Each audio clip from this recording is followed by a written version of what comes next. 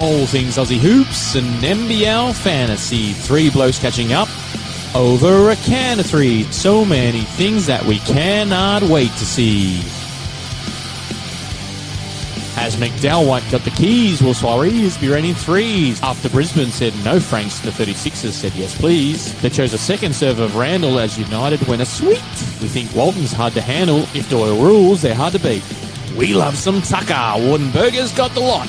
There's no cheese, but there's big sauce, and now Bangers gets the shot. Can a mango pick and roll fill a gorge-sized hole? Or do they need a lift greeter to restore their heart and soul? The Kings can focus on the books, so long as their man Xavier cooks. Will there be Magnay regret? Does R. Kelly fly with Majet? Will Thomas be a tank with Manic and LT? And I do beg your pardon, but we rather like Brad Lee. Cleveland, this is for you! We want more of the same from 22. G'day listeners, you're back with Banksy and Boydie, the basketball blokes, doing all things Aussie hoops and NBL fantasy. And Benny has left the building, Banksy. He has. It's becoming a regular occurrence, isn't it? It is becoming a regular occurrence. He seems to be going on these little holidays away. Seems he's going to be frequently MIA like his fantasy team having a look this week. And you know what they say, Boydie? Nasty. When the going gets tough, get going to the sunny coast. Go to the sunny coast, that's right. I think he's living up on coffees and sunshine. And, he's just sort of I don't blame him. He's having a break a week early, really. Obviously, with the World Cup qualifiers next week, we've got there's a break. There's a bit of a time for everyone to have a bit of a breather. If your team's stinking it up like mine, time to just deep breath. And then as of Sunday, we don't have any NBL games for 11 days. So that's right. There's a break in the NBL fantasy schedule. So after Sunday, there's not a game until Thursday week after that. So it's far too long for my trade planning. Yeah, I reckon. Might give me a chance to reverse my terrible form. And while we're on that, I guess joint ordinary blokes this week. My form and Benny's form sort of met. He won't be happy with that. He won't. So you tied on, I see, 623 points. That was a dead heat, I guess, for the ordinary blokes this week. That's it. And I'm going to play it. I'm going to play it as if I had a better week than him, even though the scores were even, because I actually benched Jarrell Brantley and he played him. He's 102 or whatever he had, and in his place, believe it or not, I started Brady Manic, who had the grand score of 14 for the week. Oh, so that was awesome. You could have just about taken out the top bloke with that decision right there. Yeah, 12. You had 12 for the week, so if I had to swap those over, I would have had something stupid more than that, which is a bit of a bummer. Speaking of top bloke, what did you finish on, Banksy? 707 this week, but I think that's right, isn't it? If you played Brantley over your mate Manic, then I think the difference was more than 84 points, was it? Yeah, what would I have done? I got to work my maths, and my quick maths isn't working. Let's just say for the podcast's sake, you would have taken it. I think you would have been top bloke. So hopefully, I would have had an extra 50. No, I wouldn't have made it. I only would have had an extra 50 odd points. So there you go. Not quite there, mate. But I did slip. Okay. I did slip. I'm out of first place, down to second by the one solitary point. God. I was wondering why you didn't want to do video tonight. Now I know, because you didn't want to see that head shrunken down just to... it has. It's getting tight at the top. Not quite as big as it was previously. I guess we'll go with Dr. Boyd. Basically. Let's do it. Hit some buttons. Go. The Injury Report with Dr. Boyd.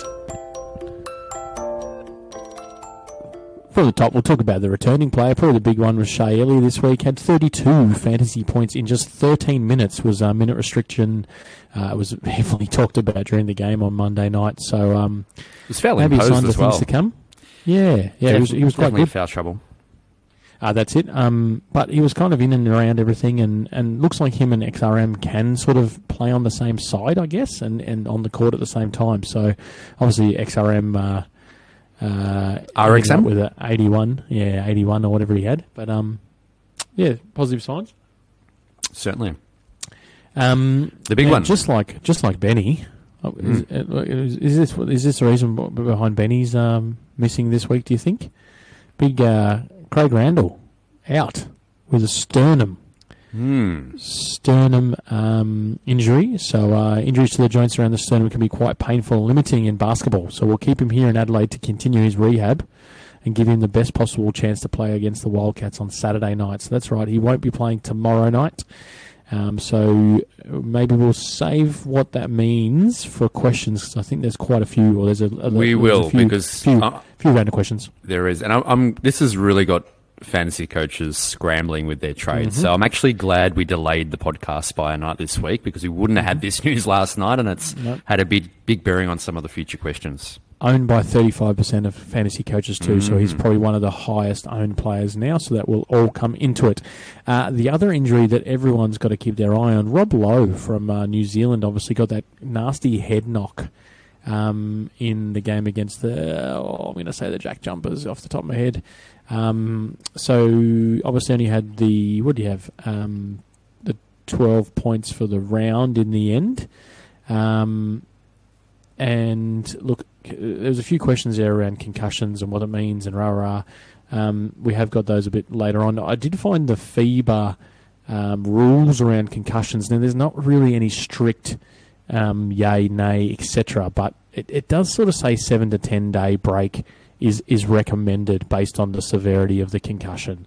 So, it's a bit of an interesting one there. I would probably be erring on the side of caution with Rob Lowe, and I think maybe they've only got the single game this week, so you'd think he'd probably sit out and it gives him pretty much 2 weeks to recover, because they don't play again until they have to travel to Tasmania to play the Jack Jumpers after the FIBA World Cup qualifiers. So now, Dr. Boyd, I didn't see this incident at all. I have not seen any footage. So yep. You saw it live, did you? What happened? Was he out? I missed it. I missed it as well, to be honest.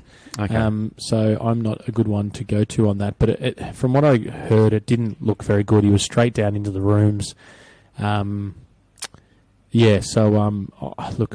these are funny. Look at how long Shea Ellio's been out. You think it's just an innocuous sort of knock to the head. But then next minute you're out for 2 months. Like, that's pretty much, Illy hasn't played for 2 months. So, you find as time goes on, teams play it more and more cautious, not just in the NBL, but in different sports as well. We're seeing it's a more and more cautious line that the clubs will take, and wouldn't be surprised if Lowe misses the week, just to err on the side of precaution, hey? Yeah, that's right. We had a couple of questions, Charlie Horse and Dave P, sort of around that. Is it smart to move him out? Well, if you've got the ability to do so, then yes, I think so. Abercrombie's back soon as well, I believe. I think they're talking maybe after the FIBA break, though. So for Abercrombie, last I heard too. But still, they're only on a single this week. I mean, if you've got the trade up your sleeve, then I would probably look at getting him out. He's gone 19, 19, 10 and 2. He actually lost cash this week. So it was someone that people were talking about as a cash cow. You're not holding him as a cash cow at this point. No, definitely nowhere near the 32 he had in that game against the Hawks a couple of weeks back now. He had a 48 against the Hawks a couple of weeks back now. So I think that pretty much wraps up the Dr. Boyd, mate. All right, well, let's hit the schedule. Failing to plan is planning to fail. It's time for the Schedulizer. Can you believe we're already up to round 6? I feel like the season's just started, and we're a third of the way in. So it's crazy. Adelaide and United. They're the only teams with back-to-back doubles starting this week. So heavily targeted players as a result. Now, you probably, the stretch of doubles has been going on for a while for United, so you probably got all the United guys you can handle, I'd suggest, unless you may be bringing in an Aquare, or if you're late to jump on the RXM train. And Adelaide's form, they're a tough one. Obviously, still their big guys declining in value. It's still making it a hard decision on who to bring in there. Perth and Tassie, the other two with a double this week, but you're not going to be bringing them in, really. They've got preceding singles that really make it difficult to trade anyone in at this point from those two clubs. Longer term, Adelaide and Melbourne, they're still the teams with the best schedule. They've got 5 doubles for both of those teams over the next 6, so not just a short-term trade-in, but a very good long-term trade as well there if you bring any of those guys in. If you're planning ahead, if you're already stacked with Adelaide and Melbourne guys, then it's New Zealand from next week. They've got the 3 straight doubles. And as I'm starting to hear people talk about on the Discord chat, that includes the all-important standalone double in round 8 alongside Cairns. So it's just the Breakers and the Taipans that have the double in a couple of weeks in round 8. I guess outside of that, not a lot to note with the schedule commencing this week. Brisbane, Sydney, Illawarra, they all have a string of singles. So you continue to send these guys packing and get them out your team. Yeah, I reckon you're spot on there. It's time to start playing a little bit of that schedule a bit more, maybe if you haven't been so far. You've got those cash rises. It's time to start playing that around a little bit. So go from there. I think that pretty much wraps that up, Banksy. It does. And we've got a stack of questions to get stuck in, so let's just hit it. Need an adjudication on who to trade in this week? How about a ruling on who to sit or start? Let's see who submitted their case for judgment in the Fantasy Full Court. Now, I guess I better read the first one, Bordy. Hang on. Who's put this in there? I didn't put it in there, but I better read it out, seeing it's directed at yourself from Plug-in Maddie. What are Bordy's trades and captain choices this week so we can avoid? And why has this been marked as the question of the week? What's going on here? I don't know. I didn't put it in there. Maybe Benny jumped into the runner a little bit earlier today. I do not know. So I don't know if you want to elaborate there, Bordy, but it's a pretty tough question to get us going. Rotten, and look, I can appreciate everything's turned to crap basically that I've done this year. So yeah, and I do feel for you. I've been there. I've done it in previous seasons, Bordy. So I know it's tough going, and you've just got to focus on where you can get from here and making sure you sort of can hit that top 100 come season's end. But to follow it up, I did notice on the Discord chat a little earlier this evening, you highlighted after someone suggested Doyle for a 1-week rental with Randall out at the SG position. Someone had the audacity, I think it was Braddis, to reply, "You mind picking someone else for the rest of us? You could risk it and keep Randall to guarantee he misses both games." Well, the thing is, kick a guy when he's down. That's a good talking point, though, because it actually wasn't Randall that I was dropping for Doyle. I did it straight away, and it was Brady Manick. I couldn't get him out of my side quick enough after the game opened. I don't blame After you. his grand score of 12 for the week on my starting roster. Of course, he had the 0 in the first game of the round, which was great. And then he had a 12 in the second. And to match that with my captain choice of Luke Travers this week, who only scored a grand total of, 40-odd points, 52 points, and benching Jarrell Martin, who scored 108. It was a good week all round. So, definitely Brady Manick was the quickest person I could get out of my team. And I thought, Doyle was a little 1-week rental. I like his opponents. So I'm rolling with it. So as I said to Braddis, it was my first trade in. So I think it's probably doomed. I would hazard a comment to say, do not bring Doyle into your side as a 1-week rental, because that's what I'm doing, and it won't work. Surely you're due for a change in luck this week. It can't keep going the way it's going. I don't know about that. I think it's a bad year for me, but that's okay. Hang on a second, and I've just scrolled ahead a little bit. Second question of the week from Toph. What's Banksy doing? We have similar teams. All right. What's going on? To answer this question, Toph, I've got a 2-step plan I've implemented. And I'm sorry, Bordy, but firstly, it's finding out what Bordy's doing this week.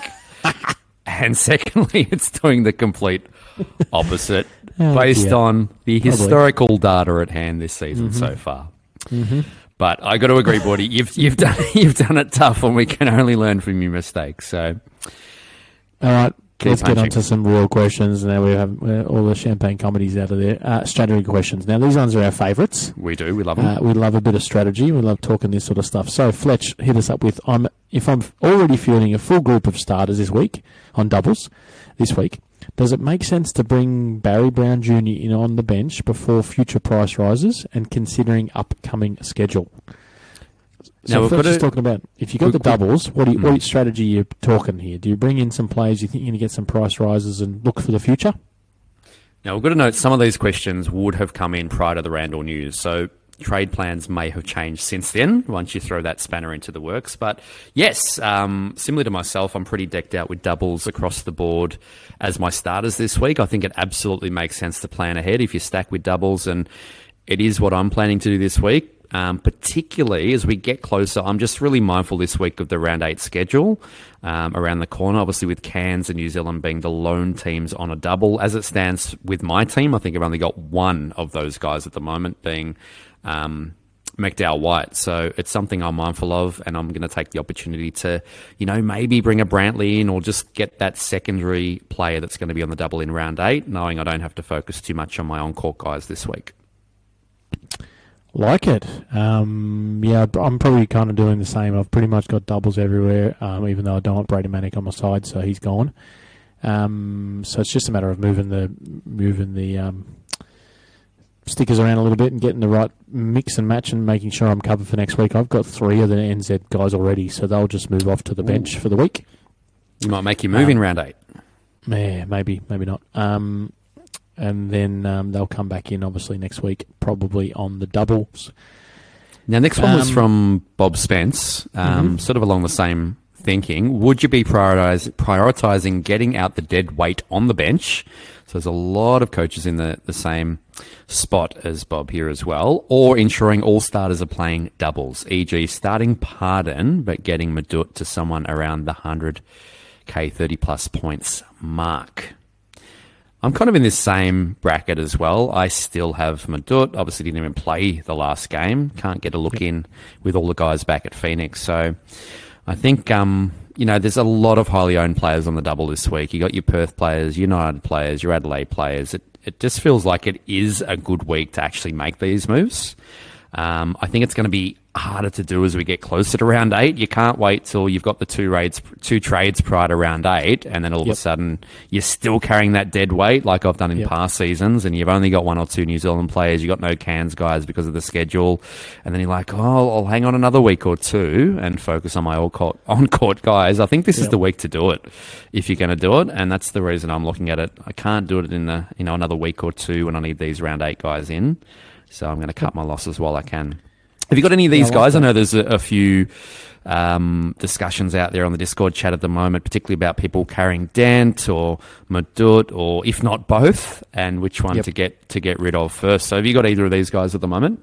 No, I haven't, and I haven't for a long time. So believe it or not, my team's looking.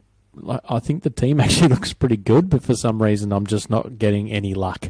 For example, my cheapie, the only player less than about, Humphreys is my second cheapest player. So Wardenberg's my cheapest player at the present, and Humphreys is my second cheapest player. So I can I'm almost at the position where I can start all of my players, like my whole 11.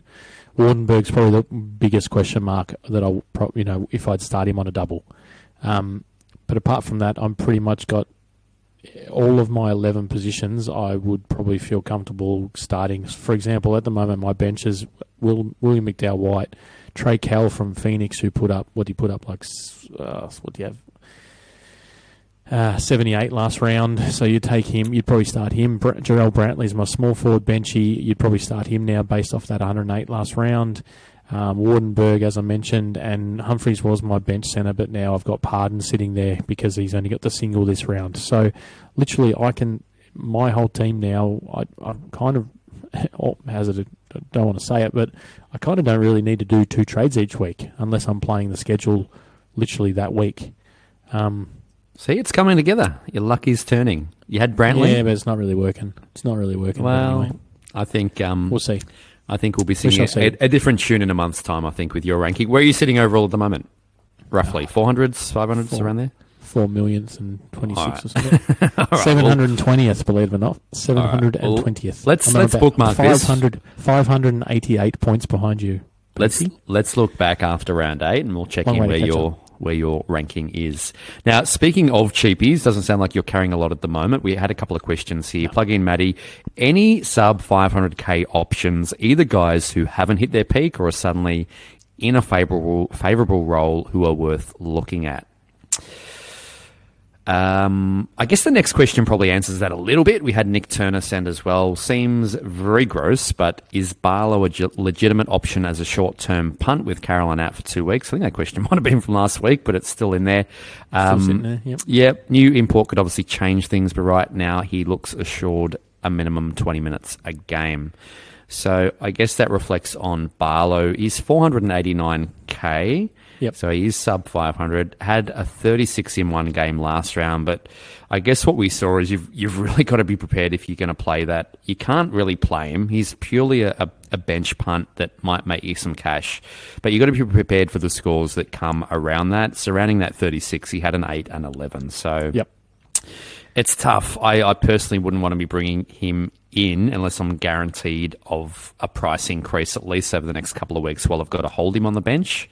It's all well and good that Melbourne have the doubles at the moment, which is great as a bench player, even if he does get that 36 and an 8 or something along those lines. But no point him sitting in there wasting a trade on him if he's not going to make any cash, and he's either going to be the same price or less in a few weeks' time when you're trying to get him out. I guess the other one... I'll add... I know you go on. Go for your next one. Go. I was just going to say the only other one, and you can tell me if you think there's anyone else here that's around that bracket, but if you can kind of stretch... Bruce is one that's been thrown around in the Discord chat. He is guaranteed to increase. He's actually coming off his 2 high scores for the season. Obviously, DeWalt's been a little quieter. But coming off 40 and 28 at 565k for Sean Bruce.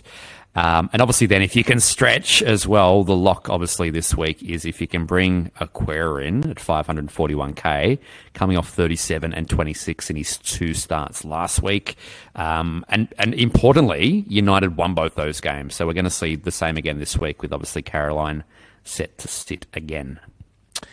Yeah. Aquera is the interesting one, I think, of that group there, because he's had 20 plus minutes and he's had scores of 28, 26 and 37 over his last 3 games.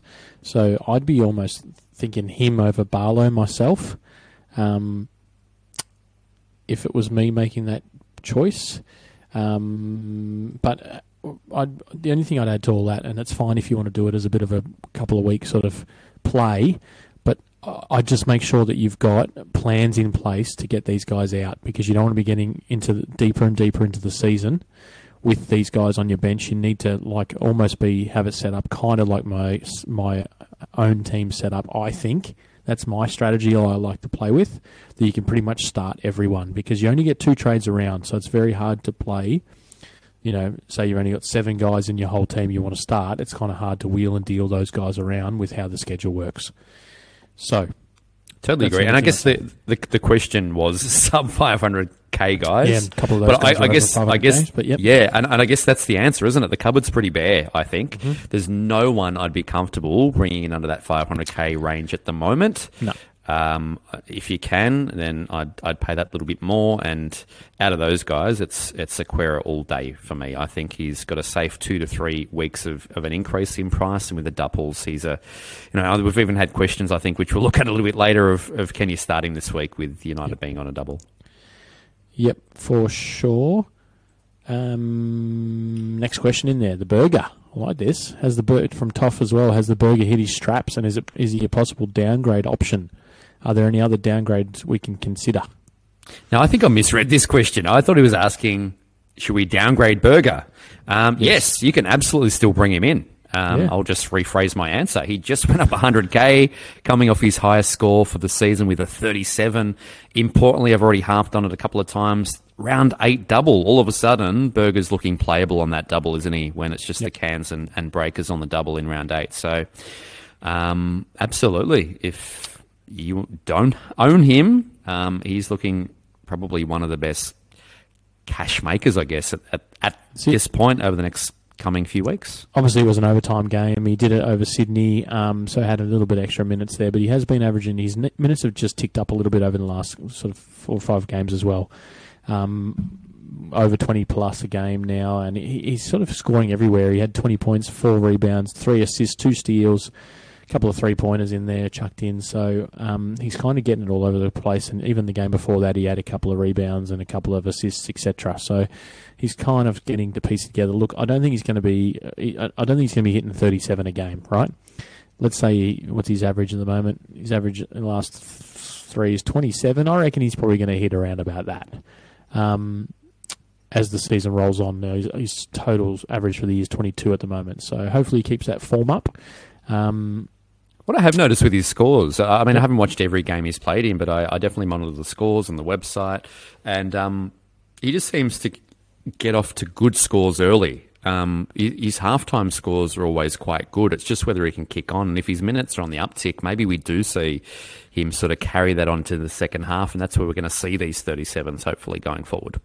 Yeah, remember they've got a triple, or they got two triples in the last 8 rounds or whatever it is. So and 3 doubles in there as well. So they've got a fairly stacked schedule heading towards the end of the season. So one to keep an eye on for sure. Next question, Charlie Horse. Dumping your former favourites. Is BMW a trade out option with the usage of Brown now? Banksy? Now, I don't know. I didn't see the New Zealand game. What I do know is they... No, I didn't actually see that game up close. I know they thumped the Jackies by 32 points, and I've looked at the scores and the box score. Look, he is still scoring 40s. Both those 2 games last round. That's... You look at the top scorers for the week, and there was a couple out of the blue there that we didn't expect, like Brantley. Yep. Beamer's still scoring his consistent 80s plus for the round, and he went up in cash, so went up another 40k. And again, I know I've said it a couple of times, but your round 8 future self will thank you, especially with that PG SG eligibility. I think you want to be holding him, and if anything, might be an option to have both of those guys, have both Beamer and bring in Brown as well, and you're going to be looking in a good spot, I think, round 8 when you can bring these guys on and get as many doubles on the court as you possibly can, especially these guys that can score your 30s, 40s, which ends up being an 80 over a double. I like that a lot. Obviously, he had 40 and 41 in the last round, and he, once again, putting points up everywhere. He had 13 points. Well, the first game he had 10 points, 3 rebounds, and 7 assists. Second game, again, he backed that up with 7 assists again, 13 points and 4 rebounds. So he's kind of hitting all the stat categories. He's getting his assists every game, getting some points in there and getting some looks. I would be keeping him. I am not dropping him at all.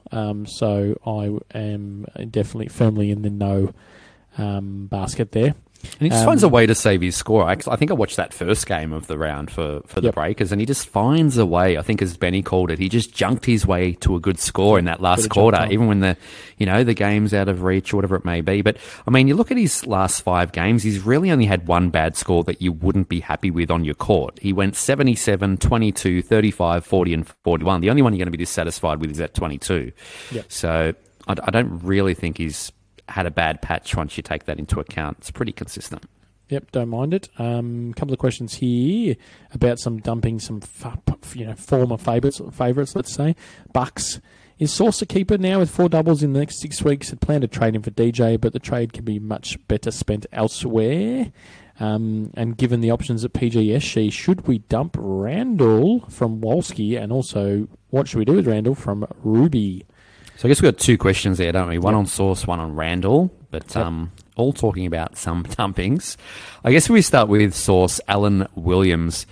I guess if you look short-term or long-term, I mean, short-term you look at that schedule and he's got 1 double in the next 3 weeks. Yep. Whereas you talk longer-term and yes, he's got 4 doubles in the next 6. So you would watch the Phoenix games a bit closer than I, no doubt. But he just seems like a 30s guy now to me. I feel like he's lost his ceiling. Doesn't look likely to double-double. I guess in the games I've seen more recently, he's been fine offensively. He can get his buckets, but he just doesn't seem to be rebounding, particularly early in the game. I've been looking at halftime. He's only got 1 or 2 boards on the box score, and you just feel like he's just not... Where's he going to get this double-double from? So the schedule does make him safe. So if your trades can be used better elsewhere, I wouldn't hesitate to hold him while the schedule's good, and it's probably something that my team's going to have to do over those next few weeks while the schedule's good. But, if you've got that luxury trade up your sleeve, I don't think you're going to miss too much when it feels like he really is just a 30s guy, scoring between that 30 to 40 mark if he's not in foul trouble. How have you seen his last few games in Phoenix with Cheese there? Yeah, I'm still sketchy because I'm still worried about when Cheese pops up and he's going to have a big game or a couple of big games and then warrant those extra minutes. Like, what's Cheese been having minutes-wise? I don't think he had even over 20 the last year. He hasn't had over 15 minutes a game yet. They're still building him up, you'd imagine, surely, as well. Yeah, surely they bring him on more than that eventually, but I'm not too sure. Source has been pretty positive when he's been on, and he's been getting over 22 minutes a game for the last 4 games and putting up good scores. So, look, I don't mind keeping the Source at the moment. I think I'm the same with you, Banksy. I think he's sort of lost his ceiling potential a little bit, and I think the number one cause of that is probably Creek coming into a bit of form. Over the last sort of 3 or 4 games, Creaky's sort of averaging the 6, 7, 8 rebounds, 9 rebounds a game. So he had him in the last game there. So I think he's been stealing his boards off him a little bit, and they've sort of been playing a much bigger team role. That's the scary thing with getting the Phoenix guys in. They kind of share everything around too much. I know Cal and Gary Brown went off in the last game with a 50 and a 47, although so did Rowdy Brokoff and so did Creek at over 42. So they were kind of sharing around everywhere. Previous game, you had Brokoff and Creek again with 41, but the rest of the team sort of no one more than 34. So it's a really shared game. It's a really shared team. A lot of mouths to feed. That's right. They got their 2 imports back in there alongside him, and as you said, Creek's actually hit some form finally. They're not the basket case that I called them a couple of weeks ago all of a sudden. But there's just so many mouths to feed. That's it. They were all with their hot hand. After this week, they've pretty much got the best schedule, one of the best schedules in the next sort of 5 rounds after that. They've got 4 doubles in the next 5 rounds. So I wouldn't necessarily avoid them, but I think they're kind of... I'm not sure they're the targets if you're looking for a weekly or a 2-weekly, something like that. Long term, maybe you'd keep them because over that stretch they're going to have quite a few decent, hopefully, scores. But yeah, it's a bit of a one to watch there for sure. I think we've got to delve a little deeper into this next question because he's 35% owned. I think the Wolski question, given the options at PGSG, should we dump Randall? I think that question, to be fair, came before the news we received this afternoon that he is out for at least the first game and they're keeping him in Adelaide to hopefully play that second game against Perth. Ruby's question, what shall we do with Randall? I think that's a question on a lot of coaches' lips this week as we reshuffle our trades and click that rollback button. But it's tough, isn't it? I'm an owner. Are you an owner as well? Yes, Randall. Yes, right. Yes, I am. The worry for me is it's all about the Adelaide schedule, isn't it? So let's just say we know for certainty he's not playing the first game. No. But if he comes out and plays that second game and he scores a 40 or 50, you've spent a trade on him out this week and you're going to want to bring him back in next week. So it kind of chews up trades over 2 weeks for me. And I think if we actually delve a little bit deeper into his scores, I know everyone was pretty upset, myself included. He scored that 8. He's 8, yep. That's going to pretty much drop out. You would imagine, we don't know the herbs and spices, but it looks like that's going to drop out of his price, and therefore his price will hopefully continue to increase from here. You take that 8 away, and he's actually averaging 40 over the remainder of the games outside of that. Yep. And that's... I know I'm clutching at straws with dropping that 8 out, but that would be, therefore, with that game aside, averaging more than Doyle, McDowell White, Tucker. People are bringing these guys in, and you're talking about dropping Randall. More than Barry Brown. A lot of people are looking to bring him in this week. And again, he's averaging more than him as well. So I also want to hold him because the reason I've got him and also another guy, McDowell White, in my SG positions is outside of this week, they were, as Benny calls it, a perfect pairing. They were guaranteed doubles for the rest of the season. I didn't have to touch my shooting guard position from here on out. It was either Adelaide had the double and I think there's 3 or 4 weeks in there from here to the end of the season where they don't, and New Zealand had the double. So I just had that perfect pairing this week. Luckily, I can do a bit of a reshuffle where I can bench both of those guys and still have doubles on the court. But yeah, thanks, Craig, for that. But look, it's tough, isn't it? I think even if he doesn't play that second game, it sounds like from what we've read, from what we know, from what Adelaide put out, that he would definitely back that second week because, as we know, we're going to have that break in the schedule next week. Yes. That also comes with risk, right? Because they might choose to rest him in that second game to give him that extra rest because we've got that 11-day break between rounds as well. So it's going to be a tough one. I think you've got to be prepared that if you're going to keep him, you could take a 0 on your bench this week, but it's also going to save you the trades next week when you may need it for injuries or whatever Unfortunately, for me, once again, luck is playing a big part in mine. My benchies are both on singles this week, so I'm not going to have to either play a single. I'm going to have to play one of my single guys on if I'm going to keep Randall. So, bit of a tough one. This is the thing. Like I've got Randall, but I've also, like a lot of people, they either have Dent or Mudut. I've got Junior. So I just figure, I mean, like even if Randall doesn't play that second game, I'm basically stuck with 2 zeros there. So I'm going to get rid of the guy longer term that's going to be more beneficial to get out of my team or do it, get someone in that can actually play. Randall gives me a 0 this week. At least I've got him ready to go next week. It's not going to interfere with locking up my trades next week as well. Yep. There's a lot of doubles for Adelaide here on out.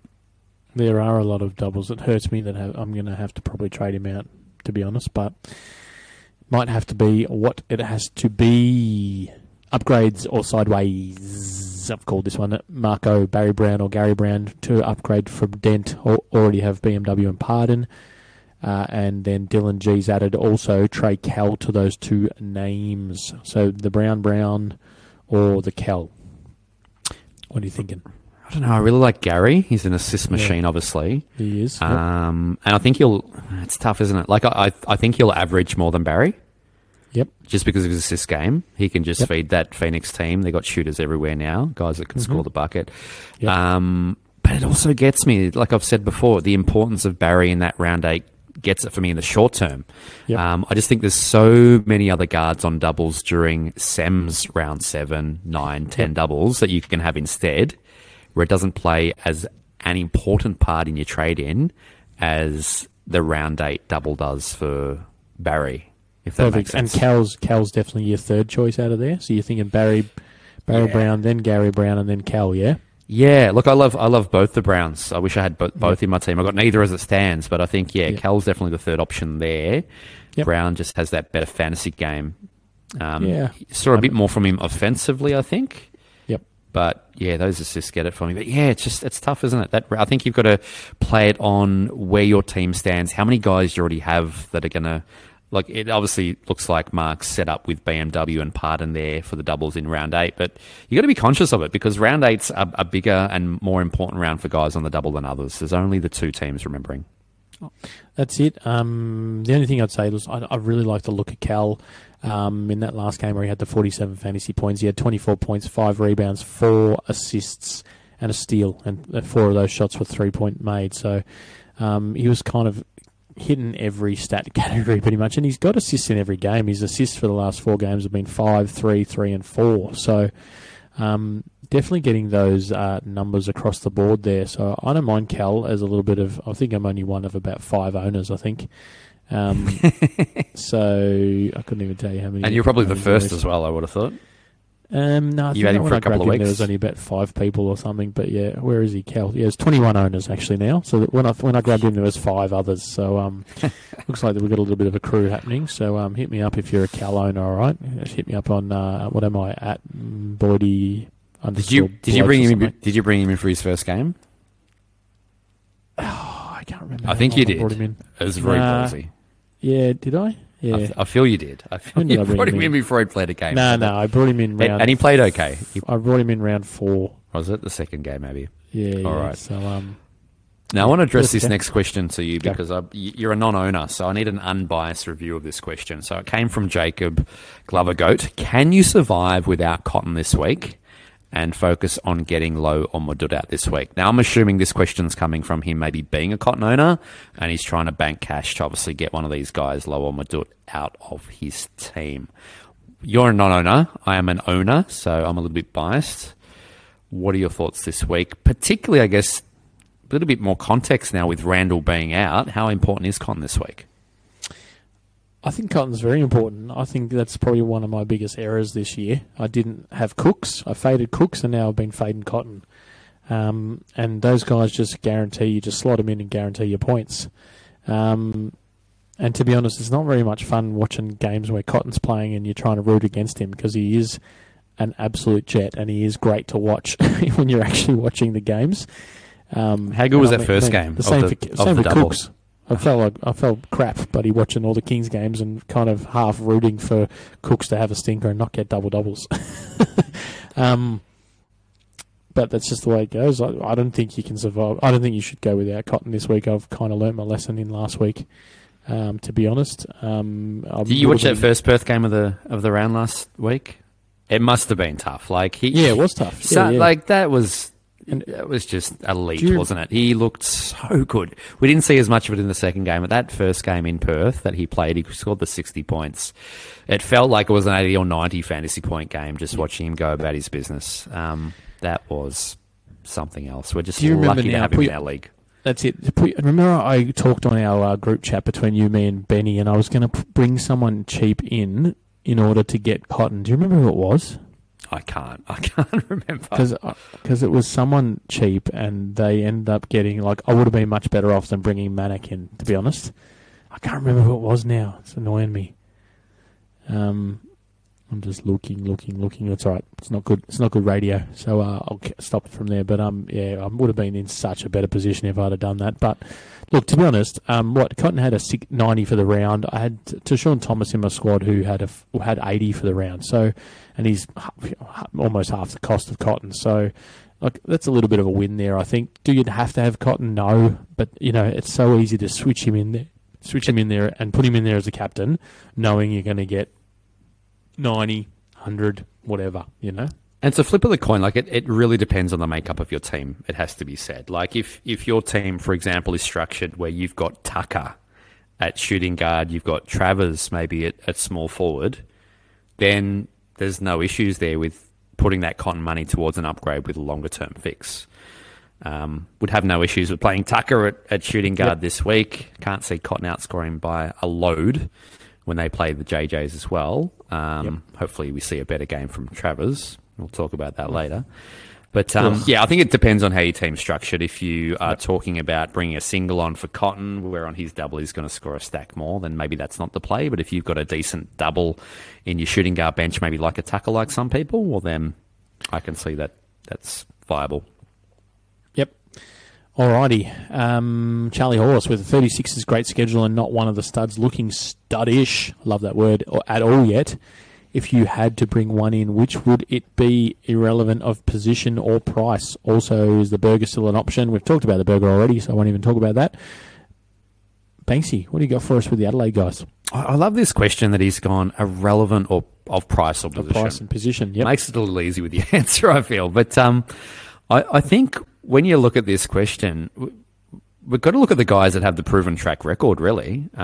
Frank's in Cleveland. So we've got to remember Frank's averaged just shy of 49 points a game last season. He was almost a 50-point guy. Last season, though, mate. Last season. He's only 5 or 6 games into this season, so it's not that long ago for Franks, remember? And Adelaide is still gelling. This is a completely new squad, all right? So Franks didn't play with any of these guys last season, and the same goes for some of these other guys. Cleveland was just shy of 44 last season. Now, these guys don't forget how to basketball, right? They don't forget how to fantasy.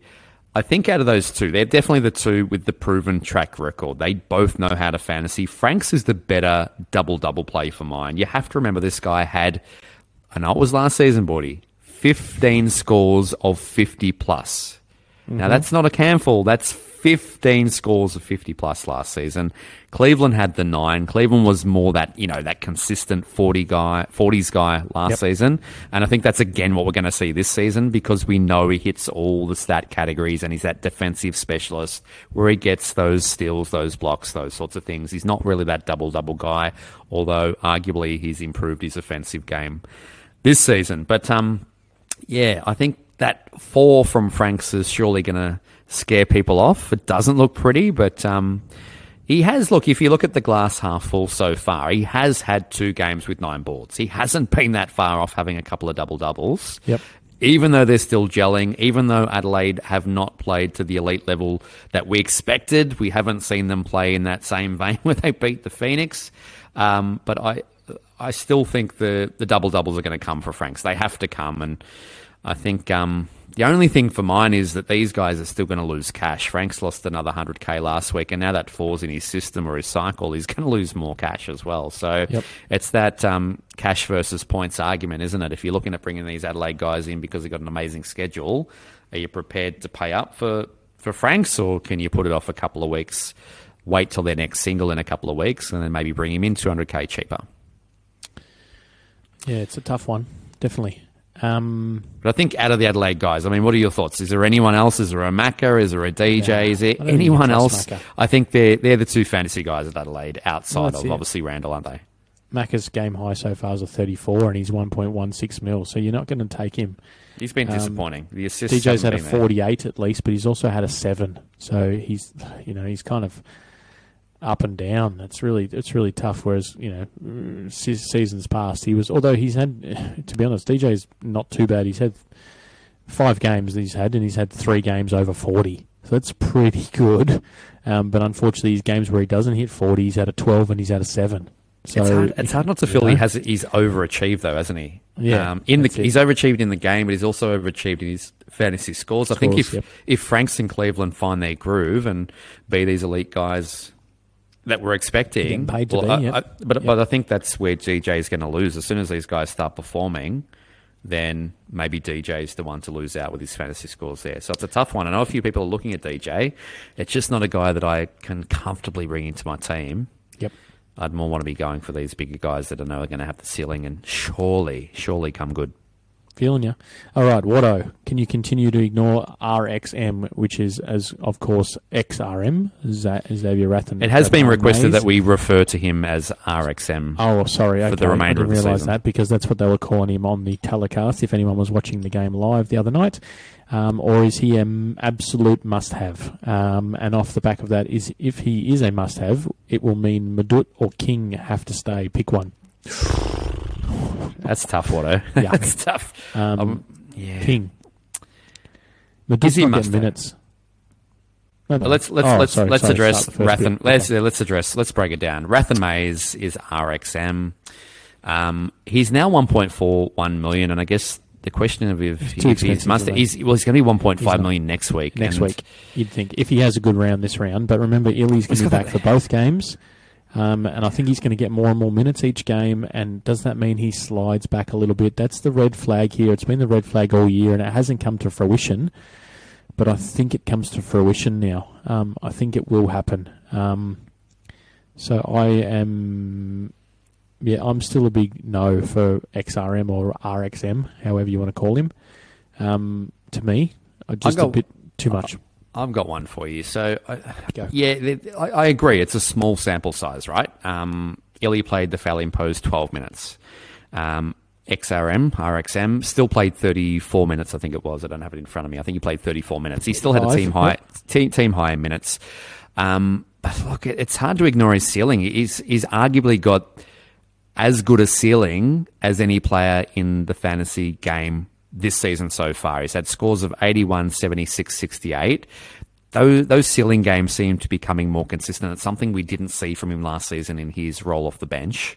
But something that isn't maybe being discussed, I know a couple of maybe highlighted it on the Discord chat, is since Melbourne are missing Caroline, they've been playing a bit smaller, is Rathan Mays hasn't been scared to chase these boards. I've been noticing he's been on the defensive end, sort of hiding in the corner and just chipping in and getting these easy rebounds, almost like Westbrook did in past seasons, if you like. So the last 3 games, he's had 9 rebounds, 7 rebounds, and 10 rebounds. He's putting up rebounds like a big man.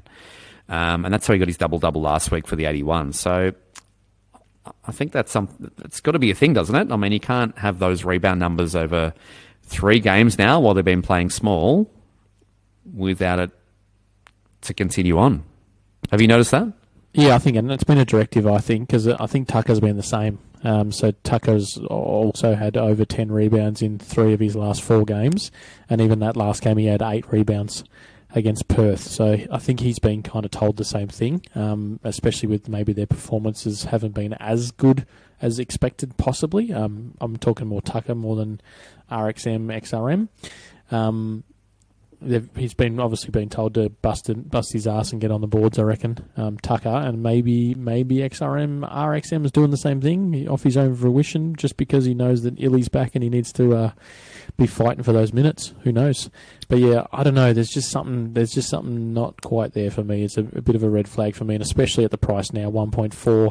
That's getting around almost the Cotton type pay and price. And I think I'd almost go with Cotton if I had a choice between those two at the moment. Even if it meant trading Cotton out next week when he's back to a couple of singles. Now, I feel like we're going to touch on it first before we finish it off. But I feel like we were having this conversation about him last week, and we're worried that his shots declined so much in that last game for United in round 4. But then he come out, and he was. We've got to remember, United won both of these games, right? Yep. And he was the offensive spark. He had 32 points and 25 points. So I just think he's playing team high minutes. I know Illy only had the 12 or 13 minutes last game.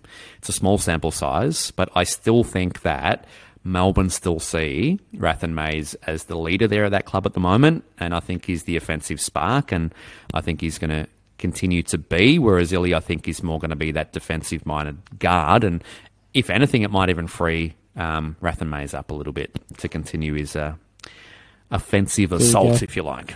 You got the red flag from Brody, who's terrible, and everything I turn touches to. But I'm biased. I've been an owner for 3 or 4 weeks. That's it. Or you've got Banksy, who's currently second overall.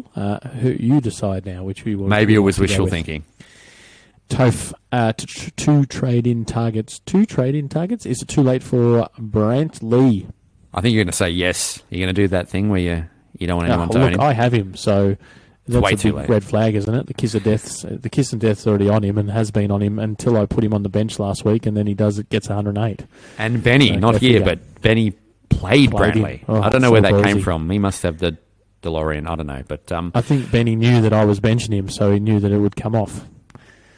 Playing the old lobster card. If I remember correctly, last week he was pleading with you to bring. Bradley in and captain him. He did. And he was almost going to be my upgrade for Madut too, but it would have meant no Cotton, so I can't argue. 5% ownership. Still, I mean, you and Benny are 2 of those out of the 5% ownership there. Yep. Went up the 100K. He's under his starting price. Again, important round 8 double. Coming off 2 of his 3 highest scores for the season. And we've finally seen a ceiling as well, haven't we? So, no, it's not too late unless you had a DeLorean last week. It would have been perfect timing last week, but we had to see that. I had to see that before trading him in. He's definitely one in contention to be joining my team this week. Only problem is he's on a single this week, so you're bringing him in for a single. So it's really, if you've got an upgrade you want to bench, you need to put him on the bench for a little while. That's the way it goes. And I guess the reason I'm looking at him this week, Bordy, is he went up 100K last week. He's going up another 100K this week. So if I wait a week just because he's going to be a single on my bench, I'm paying another 100K up next week to bring him in closer to when he starts his 3 doubles back-to-back. So that's the only reason I'm going to be bringing him this week, is I've got doubles coverage across my court already on the court, and I want to get him 100K cheaper the next week. Beautiful. Drop targets from Lato's Legend. Who would you trade out of your team out of Brown, and BMW? Need to get one out, so bring someone in on a double. Is Illy someone we can consider as a starting option? Oof. That's tough. I feel like I probably wouldn't be dropping questions about guys, to be honest. I'm actually a little bit surprised about the McDowell White questions. I'm not dropping Beamer. No, I don't think he can with that round 8. I don't think you'd be dropping Brown either, as in Barry Brown, because of the schedule. Gary Brown is maybe one, but he's running hot. He's got good scores. He's going up in price. I don't think you can drop him either. I'd be interested to know if Lato has Randall, although the question was from today, maybe yesterday. Because I would thinking if you need to drop one, Randall might be your guy if you want to bring someone in this week. It's obviously because those guys are all on singles this week, so he's got to drop one. I guess we could answer the question. Like, ideally, you wouldn't drop any of those 3 because I think they're all important in their own ways of either increasing in price or having that round 8 double. But for mine, it would be the Phoenix Brown that I would be dropping. looking again. I know they've got a good schedule, but short term, it's only one double in the next three, and their doubles over the next few rounds are not as important as the New Zealand guys. Yep, that's it. I agree, and you can always get him back in later if you want to, albeit it might be at a more expensive price. All right, we're getting close to the hour mark here, Banksy, so we might try and burn through these a little while. Let's go for C options. So there's a bit of chit-chat. We had 3 or 4 questions in regards to centres. So Brad Mackar came up with top 5 PF or C options for round 6 to 9, and it's based on the schedules, with Adelaide having 7 games, Melbourne with 7, NZ with 7, Perth with 6, Sem with 6, looking to move Wardenburg and or Low. Obviously, if you're talking those teams, you've got Sauce, you've got Franks, you've got Creek, you've got DJ, you've got Brantley, you've got Manic, you've got Thomas. Oh, this question goes forever. Pardon, Humph, Travers. So you're saying he's already got locked locks, in Pardon, okay. Humph, Pardon, Travers. Humph and Travers, yep, which I've got all those guys locked in, so that's fine. So it's the other options he's really talking about. What do you like there? He talks about Brantley. Is he one out of those with the schedule? It's points versus value, isn't it? I think out of those guys he's mentioned, I wouldn't be bringing Sauce in if I didn't own him, to be honest, to be fair. I mean, he just doesn't have that ceiling. Franks, if you're happy to pay up a little bit extra than what he's going to be in a couple of weeks, then I think he's going to come good. I think also something we haven't touched on, Franks is probably going to have, at least in this first game, I think he's going to have more opportunity offensively with Randall out of that squad. Maybe we see, and they're playing Illawarra in that first game. I would not be surprised at all. I think it would be odds on for Franks to actually get a double-double in that game and maybe score his 15 or 20 points. So Franks, points-wise, would be my pick out of those guys. Yes, Creek's been performing, but I just think there's a lot of mouse at Phoenix. I don't know if he can do it every game. DJ, I'm scared of. Brantley is the value pick of those guys. Single this round, though, but yep. But again, it depends on your team. But the other one, and someone you brought in last week. Wait, let's read Marco's question first on this one. All right. So Manic's definitely a no after his last round. You've got to get rid of him. He's shot. His confidence is shot. I took a bit of a punt and it's burnt me badly, so do not even mention him. Brad Macker also come with is Aquera. Add Aquera to that list. I think Aquera has to. If you want a bit of a cheapie, if you're going to bring in Aquera because it means you can bring in Cotton, something like that this round, then I think maybe you'd even think about that. The other question was from Marco in regards to these guys. Thoughts on Sauce to Thomas, as in Tayshaun Thomas from Perth. Will bench Pardon, so can swap that next week. Thomas looked better this round. He had an 80 over 2, that's correct, and only went up 25k, so he is cheap. That's right. He only went up because he also had in previous rounds to that he had 11 and a 6. 2. 11 and a 6. 6. That's right. In the round previous. Injury imposed. Yes, that's right. And the one word of warning I would say here is that I have him. I brought him in last round because I felt that he owed me after I brought him in that first round or the second round when he only had he got injured in the first couple of minutes. He had a 2. Or something like that. That's when he had the 6, sorry. I brought him in after round 1 and he had the 6. So, yuck. But in saying that, his other games around those injured games have all been 40 plus. And I do like him. I think he's kind of active on the boards. I think he's a good, he plays a good, a pick and roll type situation. Don't mind him at all. And I'm keeping him for probably long term, I'd say, because I got him fairly cheap. I think he's so on his fantasy scorecard. He's played 5 games. Yep. You take the second game out because that was a 6. Yep. He was injured in the first 2 minutes, as you know too well. And then his first game back was against Tassie, where he played limited minutes for an 11. 18. So if you take those 2 injury-imposed games out, he's actually scored 41, 40, and 40. And what I was impressed in looking at the 2 Perth games this week, I watched both, was he scores across the box score. He didn't actually have any steals or blocks, so I feel there's a bit more to come. But in both, the 3 games where he's actually played his full extent of minutes, he's had 6 assists, 5 assists, and 5 assists. So he's a good distributor. Passing 7 it out. Boards, 6 and 7 boards this week. Yep, he gets it done. He could be that 35 to 40 point per game fantasy player if he gets a clean run at it. Now the injuries are out the way, and you're getting him at a 100k discount. Not sure he is a double threat with those boards. No. He is active, but he's not. He mad for him, so to speak. He more, a lot of the times, especially against, I think it was the Melbourne game, he was kind of just trying to box out his man and let someone else kind of grab the boards. A few times. And I think even maybe his boards were heightened in that game as well against Melbourne, because I think there was a time there on offensive. I think he had like 2 offensive boards in a row and then missed the tip in on the second one. So he got the offensive board for a tip in, missed it. Offensive board for a tip in, missed that again, but got fouled on the next one when he put up. So maybe a little bit of inflated score in that last game, but I do like him, and he's still around 900k, so I think he's fairly cheap if he's going to averaging 35-ish plus sort of thing, hopefully. So keep him in there. So I guess if we're answering Brad Macker's question, if you're talking about points out of those guys, it's, if Franks. I consider the remainder of the season, it's Franks. If we're considering value, I think there's 3 guys there of value. And if I'm to order them value and schedule, for me it would be Brantley, Aquera, particularly in the short term until they find a replacement, and then Thomas. But there's 3 decent value guys there. I think if Perth had a better schedule, Thomas would be a bit higher up the list. Yeah, I agree with that. I completely agree. I think you're spot on there, Banksy. Moving on to wrap it up, we'll go with the start sits for the week, and I think there was only 3 in there if I get that correctly. So we'll start off, and a couple of them got sort of different, same sort of flavour, I guess. Braddis and Buck. So we have Braddis asking Aquera or Pardon. So Aquera on the double, Pardon on the single. We've got to look at matchups here. So let me just bring up the matchup. New Zealand plays Sydney. That could be tough, but it is in Breakers territory. Melbourne play Cairns, and they play the Phoenix. Oh, it's tough. I mean, we've only had that small sample size of Aquera 2 games as a starter. Yep. But then we've seen Pardon Silling now as well.